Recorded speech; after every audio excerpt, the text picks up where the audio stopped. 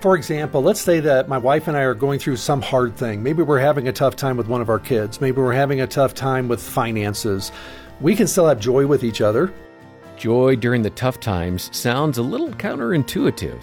This is Focus on the Family Minute, and Dr. Marcus Warner explains how it's possible to find true joy even in difficult circumstances.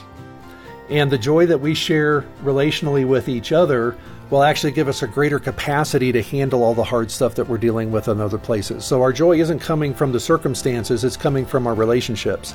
So at a spiritual level, the more joy I have in my walk with God, the more I can lean into that, and it becomes a source that is always available to me no matter what's going on. Lean into God to find joy and strength, even if you're facing a trying situation. Hear more encouragement from Marcus at FamilyMinute.org.